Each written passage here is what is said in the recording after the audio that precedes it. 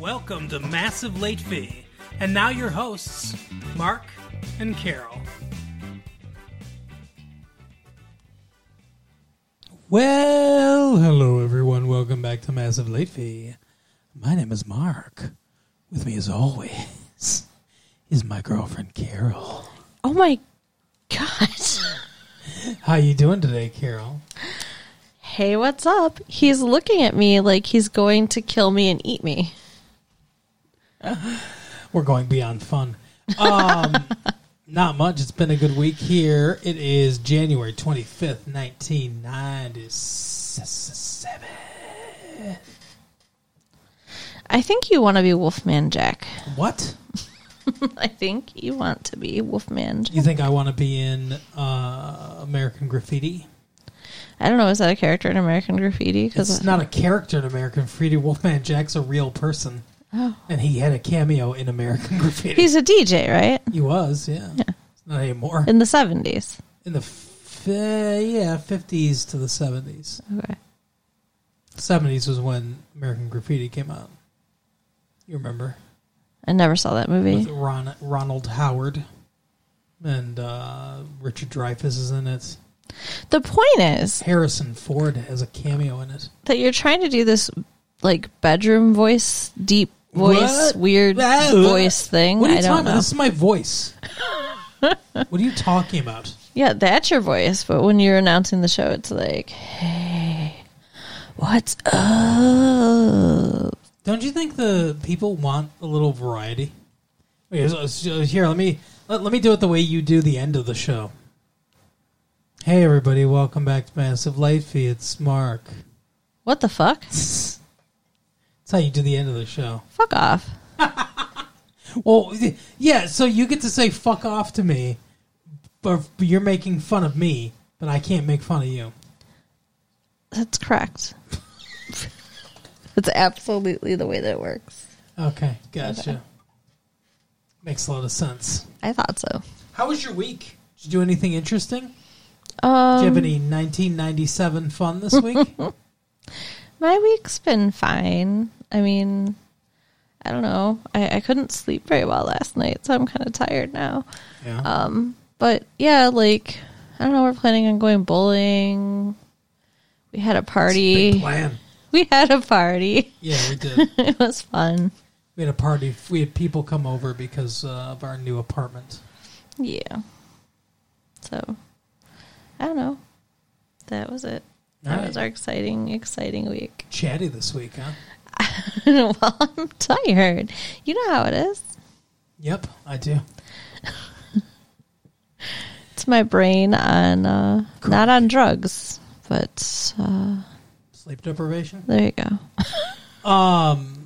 What about Chris Farley? What about him? Would you like to embrace Chris Farley? No, not particularly. Oh, come on. He's a big teddy bear. Sure. Well, Chris Farley is embracing stardom in a big way. You're not stardom, I guess. I guess not. When Chris Farley sits down upstairs at Planet Hollywood, his manager has already laid out Farley's Marlboros and lighter. That's why big stars. Nice. That's why big stars have managers. The manager is not sure what Chris might want to drink, so he lays out both coffee and water. Why do I keep saying lays out? How do you lay out coffee? He's It's not close. it's like a presentation. It's laid out before him. Set out. Yeah. I would say set out because laid out implies, I don't know. That sounds Sex, like clothes. what? Sounds like clothes. Jeez. Farley has just come from working the dining room at Planet Hollywood. It wasn't supposed to be a gig, just a crowd wave. But Farley turned it into a show because that's the way he is. It's nice. It's noon on a work day, but a big crowd of his fans is still milling outside the celebrity restaurant for a glimpse of the man. Some persistent fans have worked their way past the guards at the door for a chance to see or touch Farley. I don't get it. Like, and not just with him, like any celebrity. Like I would never like be like, oh, I've got to get close and touch them. Like, what do you think their special's going to rub off on you? It's not. Yeah, you wouldn't want to touch Brad Pitt. That's for sure. It's not magical fairy dust. And I didn't say that, but not because I think You that... said any celebrity. Okay, I wouldn't try to touch them just because they're famous. So you'd like Brad Pitt's fairy dust sprayed all over you? Sure. That's so gross. Well, you said sure. I like Chris Farley. I know you don't like Chris Farley for whatever reason. Remember when Because he's not that funny. Oh, my God. Yeah, I mean, he sounds like a nice dude. You're insane. Yep. Remember, like 3 years ago, we started this show, and we did that movie Airheads? Uh-huh. Yeah, he was in that. I don't remember. Yeah, Brendan Fraser was in it. He was in it. He was a security guard. Okay. And Adam Sandler was in it. Yeah, I remember Brandon Fraser and Adam Sandler. Brendan. Brendan. Not Brandon. We need Is to it play Brendan or Brandon? again. We should bring that back. Farley gets mobbed by his fans, and he mobs them right back. Uh-oh. Farley does nothing in a small way. He shouts to his fans. He cheers. He smugs. He gets What the fuck does that mean? mugs, like mugs for the camera. Makes faces. Oh, I thought you said he smugs. He smugs. He signs everything in sight. This dude is just a fucking superstar. He's become a huge celebrity. Yeah. And you hate him. I don't hate him. I just don't think he's that funny. I think you're the only person in the world that has that opinion. Okay. I don't mind being different. Yeah. Well, you're definitely different. No one could see those looks that we just gave each other. Oh, speaking of different, I'm debating about whether or not to dye my hair pink or blue or purple. Yeah. Yeah. What do you think? I like purple, but it's up to you. Well, obviously it's up to me. What do you fans think out there? Yeah, I'd like to know. You could tell me. Yeah. You know what else? No, blue, pink, or purple. You know what else the fans could do that'd be so cool? No, I don't. Well, you know how my little niece is selling Girl Scout cookies? Yes, I do. I think that, maybe there could be like a link on the website where they could buy Girl Scout cookies to help her out. So look for that. I don't know how I will get that done, but we'll figure it out. If you go to the website, maybe I don't know, you can pull up a digital order form or something like that. I don't know how the hell to do it. But go to retrolatefeed.com if you want some delicious Girl Scout cookies. You can support Carol's niece. Yeah. Bella's Troop. Bella's Troop, whatever that means. Bella's Corner. Oh, Bella's Troop, yeah. What the fuck? What? Listen to this. Nick TV Land to go back to 72 lineup. What? Surfing your cable system with your remote control on Friday night can be hazardous to your mental health. Tonight you may think you've entered the Twilight Zone when you discover you've tuned in on ABC in the fall of 1972. Actually, you're more likely to have stumbled onto the TV Land Time Warp, a stroke of programming genius, okay, debatable, by those goofy dudes who run cable's Nick at Night and its new sister channel, TV Land. They've magically recreated the ABC Friday night lineup 25 years before TGIF's programs. Complete, so it's exactly 25 years ago. Complete with retromercials, the actual commercials from the period. So what they've decided to do is, for some reason, TV Land and Nick at Night has said what they're going to do is, for the Friday night lineup, they're going to have ABC's Friday night lineup from 1972, exactly 25 years ago, with all the commercials. What a weird idea. That is very weird. I don't think anybody would like that. No, that sounds really dumb. I mean, these TV shows, these commercials, these products, any news that they're going to have or anything, it's 25 years old. Right? Who gives a shit? Yeah, I wouldn't watch that at all. Well, if you're interested, tonight's lineup is 8 p.m. The Brady Bunch, 8:30 The Partridge Family, Ooh. 9 p.m. Room 222, 9:30 The Odd Couple, and then 10 p.m. It's Love American Style. Wow, I've never even heard of that. Oh, really? Love American Style. Of course you have, Grandpa. Come on. It was a like an anthology type show where it was different guest stars, different stories each week. There was not like it wasn't like a continuing narrative. It didn't follow one person. It was just like different people each week. Gotcha. Stories of love or whatever, like a little half-hour romances. I guess Love American Style. that's what the 70s were like. Oh yeah. All about the love. 25 years ago. So, if you're interested in that, for whatever godforsaken reason, entertainment from 25 years ago, you can check out Nick at Night in TV Land. But, speaking of entertainment, from now, we watched a televisual... No, we didn't. We watched, What the fuck? We watched a movie. Did you forget we went to the movie We theater? watched a Kinescope movie.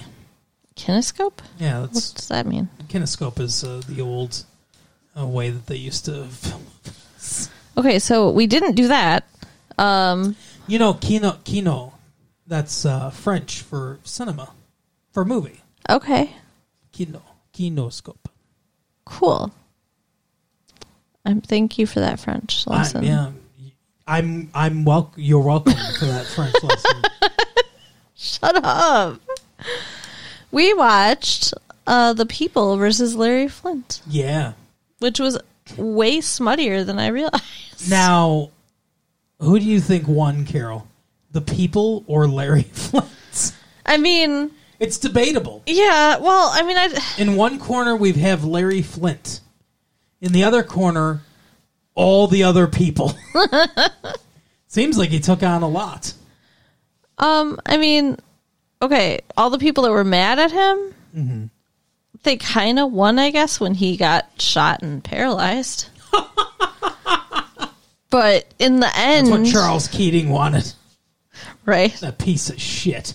But in the end, I mean, he won because they won their Supreme Court case, and he was a millionaire and stuff. So Right. Yeah, and he's still alive and a millionaire, and his wife's not alive.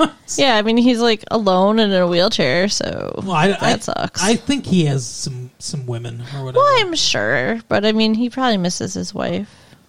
Yeah, technically that's his third. That was his third wife. Okay. He was divorced twice, and then married to her for I believe 78. I want to say until 87 when she died. Okay. Also, by the way, obviously spoilers for Right. The People versus Larry Flint. But I mean, this is also like a true story movie, so there's real life spoilers out there anyway. He ran for president in 1984. No. Yes, they gloss over that. I didn't even see them do that. No, they didn't. Okay. I mean, what I mean by gloss over it is they completely eliminate that. Now, he didn't even come close. Mm-hmm. He didn't win a primary. He didn't, I don't remember exactly. This was a while ago. 13 years ago. But I don't remember exactly a lot about it. But he didn't, like I said, he didn't get close. Right. But he ran as a Democrat for the presidency of the United States. He is a Democrat.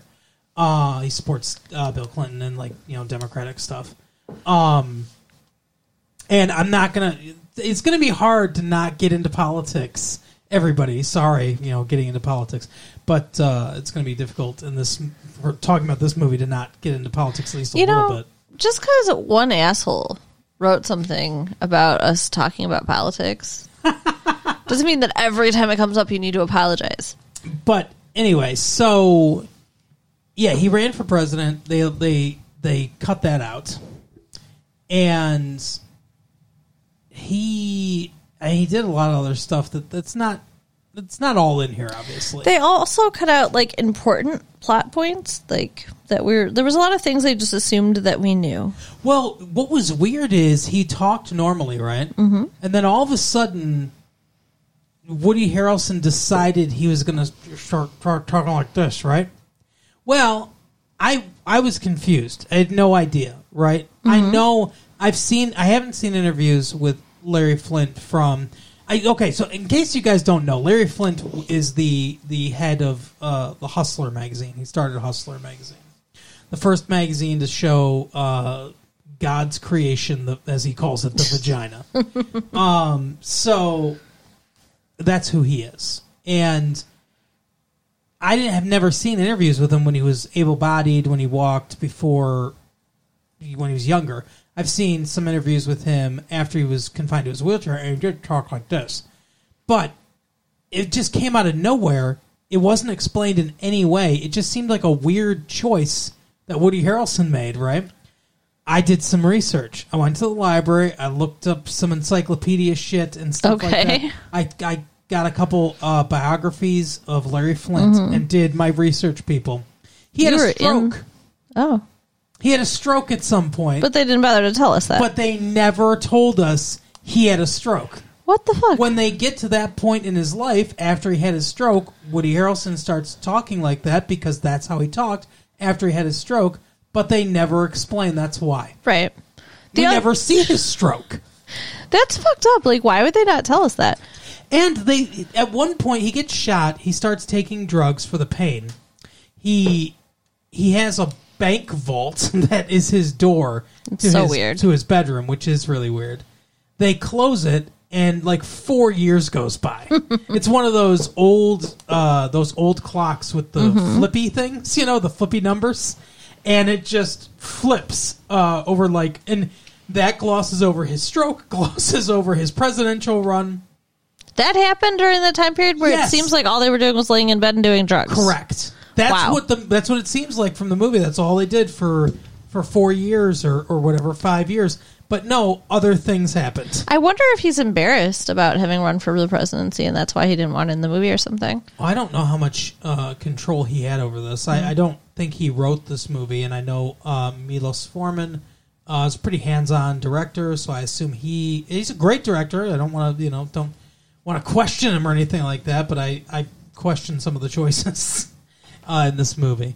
But yeah, I think there's just too much, honestly, for them to focus on. I think they really wanted to focus more on his legal battles, and that's kind of what they did focus on. Speaking of legal battles, though, they dropped the ball there, too, because he gets arrested towards the beginning of the movie and sentenced to 26 years. 25 years. Mm-hmm.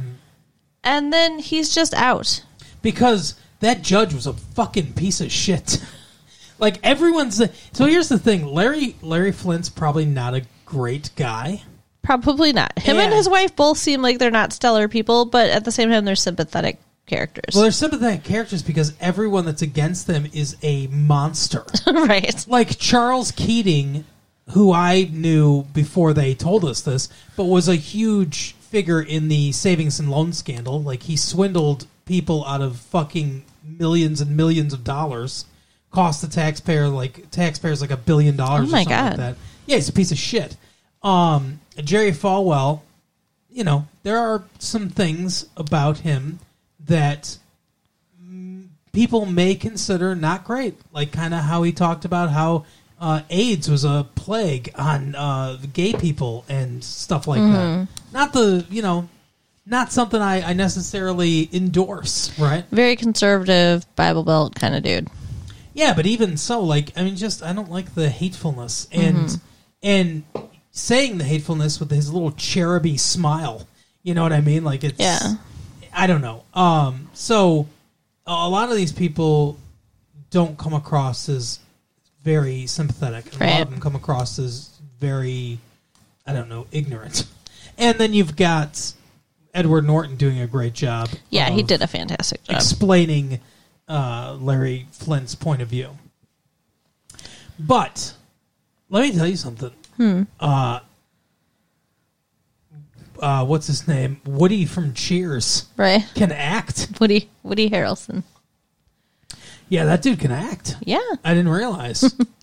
It was very weird to see him and doing such a great role. But, I mean, I kind of knew he could act because, like, Natural Born Killers, like, I think he did a pretty damn good job in that. Yeah, that's true. I forgot about that. Yeah. But, I mean, this is the first time, like, I don't know, that was more like a caricature. I can never say that word. Caricature? Yes. And this was more serious, you know? Yeah. So.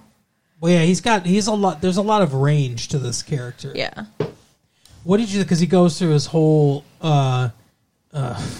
Jimmy Carter's sister. What was up with that bullshit, by the way? I don't know. Like, he had this, like, religious conversion before he gets shot. And what do you think was up with her? I think she wanted to fuck him, like, very much. Do you think she was, like, a secret pervert or yes. something? Yeah, I mean, why else would she call up the hustler dude, be like, hey, let's be friends. You know what's great about people like us? We can do anything we want. Hey, I'm all about sexual revelations. Like, come on. Yeah, it was weird. Sexual revelations, huh? What'd she say? Did I get it wrong? That's like when the seventh seal opens. Oh, jeez. And the nymphos come out or whatever, right? I don't know. She seemed dirty. She did. And I don't know if she was in real life. We're not making any judgments about Jimmy Carter's sister in real life. But in this movie, as depicted, she seemed like, I don't know, she really did seem like she wanted something, like she yearned for something. Yeah. And then you got Courtney Love. She did a fantastic job. Yeah, Courtney Love was very good in the movie, playing a drug addict. Very big stretch for her. She didn't start out as a drug addict, though. No. And, like, her character, I think, is the most sympathetic character in the thing. Well, yeah, because her father shot her entire family. She had to identify all their bodies. She got taken to an orphanage. The nuns sexually assaulted her. And then she became a stripper at 17. Yeah. So, yeah, that's a lot of shit that happened. It's no wonder that she was already, pretty damn crazy. And then just got more so. Courtney Love has got those crazy eyes. I love her face. I don't know if that's her acting or if it's just her eyes, but right. she's got those intense, like, yes. Well, fuck you, Larry. Yeah. Do you think he was abusive to her? In real life? Mm-hmm. I don't remember hearing or seeing anything about that, so no. I mean, in the movie, there was that one scene where he, like, shoved her face away or whatever. Yeah, he shoved her face really away once, and she said, don't ever hit me or talk to me like that again. And I don't think he did for the rest of the movie. Yeah, so. After she got AIDS, which apparently, they don't explain this in the movie either, but apparently she got AIDS from, or at least according to Larry, from a tainted blood supply, which happened a lot in the 80s. Yeah. Before they knew how to test and all that stuff. So that's the way she got it, because he said she always used clean needles. Although, I mean, here's the thing, though. She was having a lot of sex with other women. Yeah. And, I mean... No other guys, though. Yeah, but, I mean, there's got to be some risk still for AIDS, even, with women. I guess, but... As depicted in the movie, Larry was sharing a lot of that, and he didn't get AIDS. That's true. Huh. So, I'm not exactly sure. But it seemed like it happened after his paralyzation. Yeah. And it doesn't seem like there's any evidence she cheated on him, so I don't know. Yeah. But, yeah, she gets AIDS, and no one at the place, the hustler, whatever the hierarchy, will shake her hand, she says. So after that, he fires all of them. People are such assholes. Oh, yeah. But this movie's kind of hard to talk about, honestly, because there's so much that happens, and so much of it is disjointed. Yeah. Yeah, I mean, if it sounds like we're all over the place, the movie is all over the place. Yeah. it's because it's kind of a series of court cases and little things that happen in between court cases. Yeah. And at first, this is what I'll say. It seems like, at least what the movie's saying, I don't know. I read some of his biographies and stuff like that, but I didn't really go hugely deep into his life. We didn't have a lot of time before we started recording. But it seems like what the movie is saying is, at the beginning, he was a person that, created this magazine opportunistically, really, not trying to necessarily be a trailblazer or make any kind of point or anything like that. And he got hooked up with this lawyer because he was getting sued, and the lawyer was because he was popular, and this lawyer was like, hey, this is a First Amendment issue, and it seemed like Larry Flynt was right on with that. Like, yes, this is we have a First Amendment right, and he was very much trying to fight for his First Amendment rights and everyone's First Amendment rights. At one point, he goes down to Georgia to get arrested selling a Hustler magazine to protect the rights of everyone else so that he could actually have a court case there and fight on their behalf for their ability to sell his magazine in Georgia.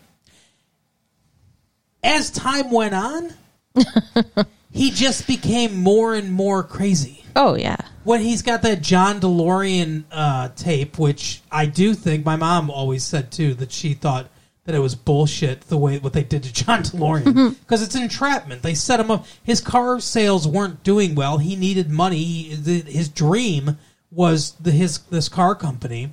And he needed money desperately. And someone from the FBI came up to him and was like, hey, you want to make some money? Hey, how about some cocaine? Like selling cocaine with us and stuff like that. And it's like, that was a crime he wasn't going to commit until they showed him that awful. Yeah, that's called entrapment. Wow. Yeah, so it's bullshit what they did to him. But anyway, so so he's got that tape, and then he's just, I can understand him not wanting to give up his source, but he could simply go there and say, I'm not going to reveal my source. But he's bored. That's what I really think is fueling a lot of it. Okay. So explain your theory on this, because it's interesting. Well, no, I mean, like, he's rich, but he's also, like, disabled, and his wife is, like, hooked on drugs and basically a zombie. So he's just, like, hanging out until he goes to these court cases, and, like, this is his chance to get in the limelight and have something to do and a sense of purpose. So he acts like a fool. So you think it's like a performative type thing? Yeah. What do you think? Well, some of the stuff that I read. Now, I don't think you're wrong necessarily. I think your theory is probably correct. But he does apparently have some bipolar disorder. I don't know if that comes across exactly in the movie, but that's apparently something that he suffers with. So. Well, then I guess the judge wasn't entirely wrong when they sentenced him to 15 months in the psychiatric hospital. Right. It's crazy. That's so long. As far as the story goes, the story's fine. The structure of this movie's so weird, though. Like we said, it's not really a 3-act structure. There's the culmination is the Jerry Falwell case, but it comes up later. That's the one that gets to the Supreme Court. A lot of it is just, it's a biopic, and sometimes those can be a little more disjointed than regular stories. Sometimes those are hard to be 3-act structures. Right. But this one's really very choppy. Yeah, it's more like an 8-act structure. Right. And so the structure of it's odd. And I don't know that it fits. I mean, tonally, it's pretty consistent throughout.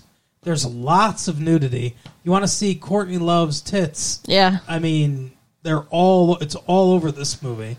One thing, though, I gotta say, the music in this movie pissed me off. I mean, I was going to bring that up. There were some really great acting moments going on with some fucking outlandish music that did not fit, and it ruined the scene. Like when she was dying and he's thrown himself out of his chair trying to fish her body out of the fucking gigantic swimming pool / bathtub. And they've got this like crazy, like, I don't even like. It sounded like a church choir, so loud. Did not fit. You know what word occurred to me several times listening to this music? Bombastic. Okay. This music was bombastic, and you're right. It didn't fit at all. When she's dying, and he's tearing his eyes out, crying, trying to pull himself out of his chair, dive into the water, knowing his legs don't work at all, trying to fish her out of there, hoping that she's alive, propping her eyes open, like saying no. And all this stuff. It's intense and intimate, and the music does not reflect that at all. Yeah. And the music made me know I was watching them acting. Yeah, it's like if I was saying like, oh, Carol, I have to tell you about how much I love you, but it's just the intensity of our love is and then in the background is it's right. like it's nuts, like you said. It is very church-like, and I don't know if they were trying to go for like that, that church bell clanging, like it's going to be a funeral, like bong bong, like a Citizen Kane type thing or something like that. But when Citizen Kane's like says, first of all, there's no music when he goes Rosebud. Mm-hmm. It's very clear. This Rosebud, and then as he drops it and it breaks, it's and like dirge and all that kind of music, which makes sense, right, for the aftermath of this scene. And if they've started that music started in the aftermath of all the acting they were doing, that would make a little more sense, I guess. But it didn't, and it needed subtlety. Yeah. The acting is subtle. The music needs to be subtle to match the scene. The music didn't match the scene at all, and that happened a lot. Yeah, this was just like the most glaring example, but yeah, it happened many times. Yeah, because there were many times that I thought, you brought it up, but I was thinking it before you even brought it up when we were watching it. She leans over to me in the theater, and she was like, this music. It's like, yeah, I know. But yeah, bombastic. That thought just kept coming to my mind. It was like, this is too much. The music overpowers the scenes. And it's no good. So they left a bunch of shit out as far as information that we needed to understand what was going on. Because like you said, he gets sentenced, I think we kind of threw that away, but he gets sentenced to 25 years. And then Edward Norton says, oh, this will never stick. Or, I mean, we don't even hear him say that. Courtney Love says that to Althea, says that to Larry Flint. She's like, oh, he says it won't stick. And then he's just out. Then we cut to like 6 months later, and he's just out of jail. She held up a piece of paper against the glass when she was talking to him in that scene before he is out. Mm-hmm. It said something, but I couldn't read it. I don't know. Could you? I don't think anyone could. It was gone way too fast. So I feel like maybe there was vital information there that we didn't get. It was a page of the screenplay that got ripped out or something like that. Yeah, I don't know, but yeah, it went way too quick. It was like there and gone. Yeah, and it's like when he was out, even when they first addressed that he's out, they're talking about how he's there to do a thing, it was like some kind of public event, and I thought maybe he's just out for that. Yeah, because they said straight from jail, and I thought it was going to be like, is he going to be on closed caption TV or whatever? But no, he's just there, and then there's no explanation about that at all. So I guess they appealed it, and it got overturned, but we don't see any of that. And the thing is we don't necessarily need to see an appellate trial or whatever. Right.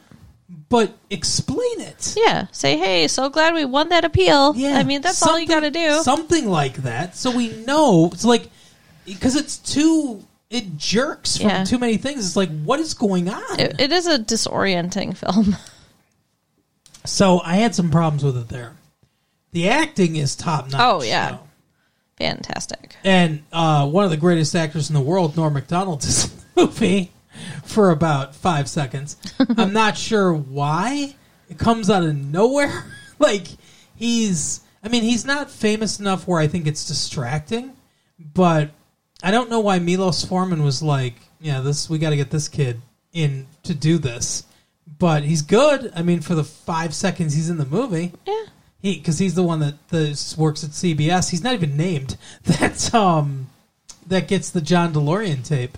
But he's got a couple looks. And I was like, yeah, Norm Macdonald. I love Norm Macdonald. I know you do, baby. I feel like he would be a threat to me. No, don't worry. He's a deeply closeted gay man. Okay. So, anyway, but yeah, the acting's really good in the movie. But a lot of the rest of the stuff around it kind of falls flat. Mm-hmm. I liked the movie in general, but I think I liked it because of Woody Harrelson and Courtney Love. Mm-hmm. And Edward Norton. Yeah, and Edward Norton. I think their chemistry on screen and their acting on screen really put this movie on their back. The dad from Back to the Future, what's his name, Crispin Glover, is just in here too, like with a bad eye for no reason. That's who that was? That was Crispin Glover, yeah. I mean, obviously the character he was portraying must have had a bad eye. Yes. But, yeah, it doesn't really ever come up. But I didn't recognize him at all. He's a weird dude. He is such a weird guy. I've seen him on David Letterman before, like almost kicking David Letterman in the face and stuff like that. He's just a weird guy. But anyway, but yeah, so there's some strange people in here. That dude that was on the subway in Ghost, remember the ghost that taught him how to be a ghost that could touch things? Yeah. Yeah, he was in this movie too. Can you imagine what this set must have been like? Oh, yeah, it must have been crazy. Courtney Love and Woody Harrelson definitely smoked pot together. Oh, yeah, and then you've got, like, Norm Macdonald and... I'll bet you that Crispin Glover was part of that, too, because I'm pretty sure he's into some kind of drugs or something. So, yeah, so you got all these crazy personalities and drugs probably running around. But like I said, they're really good in it. Yes. And it carries it enough for me, I think, that I really enjoyed it. But there are so many things from the structure to the actual screenplay to the music that really drag this movie down. It prevents it from being great. Right. And I think, and I hate to say it because Milos Forman is a great director, but I just swing and a miss. I mean, I think so. I still think the movie's good, but I just think I think the failures come from the script writing stage and the directing stage, honestly, because I just think it's not cohesive enough. Yeah. Of a thing. The cinematography is good. The movie looks good. Good depth of field. Yeah. For sure. I mean, it's nothing that I'm like, wow, I'm blown away by it, but it's good. Mm-hmm. But yeah, I mean, and the pacing's a little because the movie's so herky jerky. The pacing's a little scant, I think. Okay. I think there are slow parts in the movie. I didn't really feel that. I get bored pretty easily, and I didn't really feel bored at any point. I think in the mid, it's kind of sluggish in the middle. I think. Okay. It has a lot of narrative drive at the beginning, the movie, and then it picks up the pace well towards the end as they come to the Supreme Court and everything. And then in the middle, I think it kind of gets bogged down a little bit. But one of my favorite scenes, honestly, besides Woody Harrelson finding her dead, I mean, that's a fantastic scene. But one of my favorite scenes is Edward Norton with the Supreme Court justices. Yeah. And I know it's a lot of people doing, their best impersonation of Supreme Court justices. Right. But it's good, and it feels natural. Everything, the back and forth between the justices, between Edward Norton, it all feels very easy, very natural, very realistic. And I really liked that. Yeah, it was the first courtroom scene that didn't feel uncomfortable and a little scary. Because it was the first courtroom scene where Woody Harrelson as Larry Flint puts his hand over his mouth I'm not saying anything. this is your ball game or whatever. Yeah. And lets him handle it. Yeah, interesting. It's not, I can't really call it like a courtroom drama. No. It's a biography. Yeah, it's definitely a biography, but it's messy. I'm not going to say it's a mess, but it's messy. Yeah. But I still like it. It still has enough for me, and I think I would still recommend it. It's close, but I think I would still recommend it. If you want to see a lot of Courtney Love naked, it's definitely the movie for you. Yeah, because really, I think she probably spends about 50% of her screen time naked. Oh yeah. So, but what about as a movie? Would you recommend it? Because, like I said, for me, I'm very close to the fence on it. I don't think I could go so far as to recommend it. I mean, I would say it's not bad, but to say I recommend you see it, no. Yeah. It almost might be worth just waiting for it to come to video, to VHS. And then when she dies, you can just turn the volume down. Right. Maybe you can pause it when she puts that note on the screen. Yeah. I mean, it's like, look, he gets out because of an appeal. Later in his life, he's going to have a stroke. It's all the information you need on there. Exactly. He suffers from bipolar disorder. Undiagnosed for years. I got AIDS from a transfusion. Thank you for taking the time to do all that library research, digging in those card catalogs for us. Oh, you're welcome. Yeah, I wanted to make a little bit more sense of this, but that's the thing is, you shouldn't have to do a research project for a movie. Right. The movie should make sense all on its own. Yeah, and I mean there were things that did make sense about the movie, but there were many, many things that did not. Yeah, and.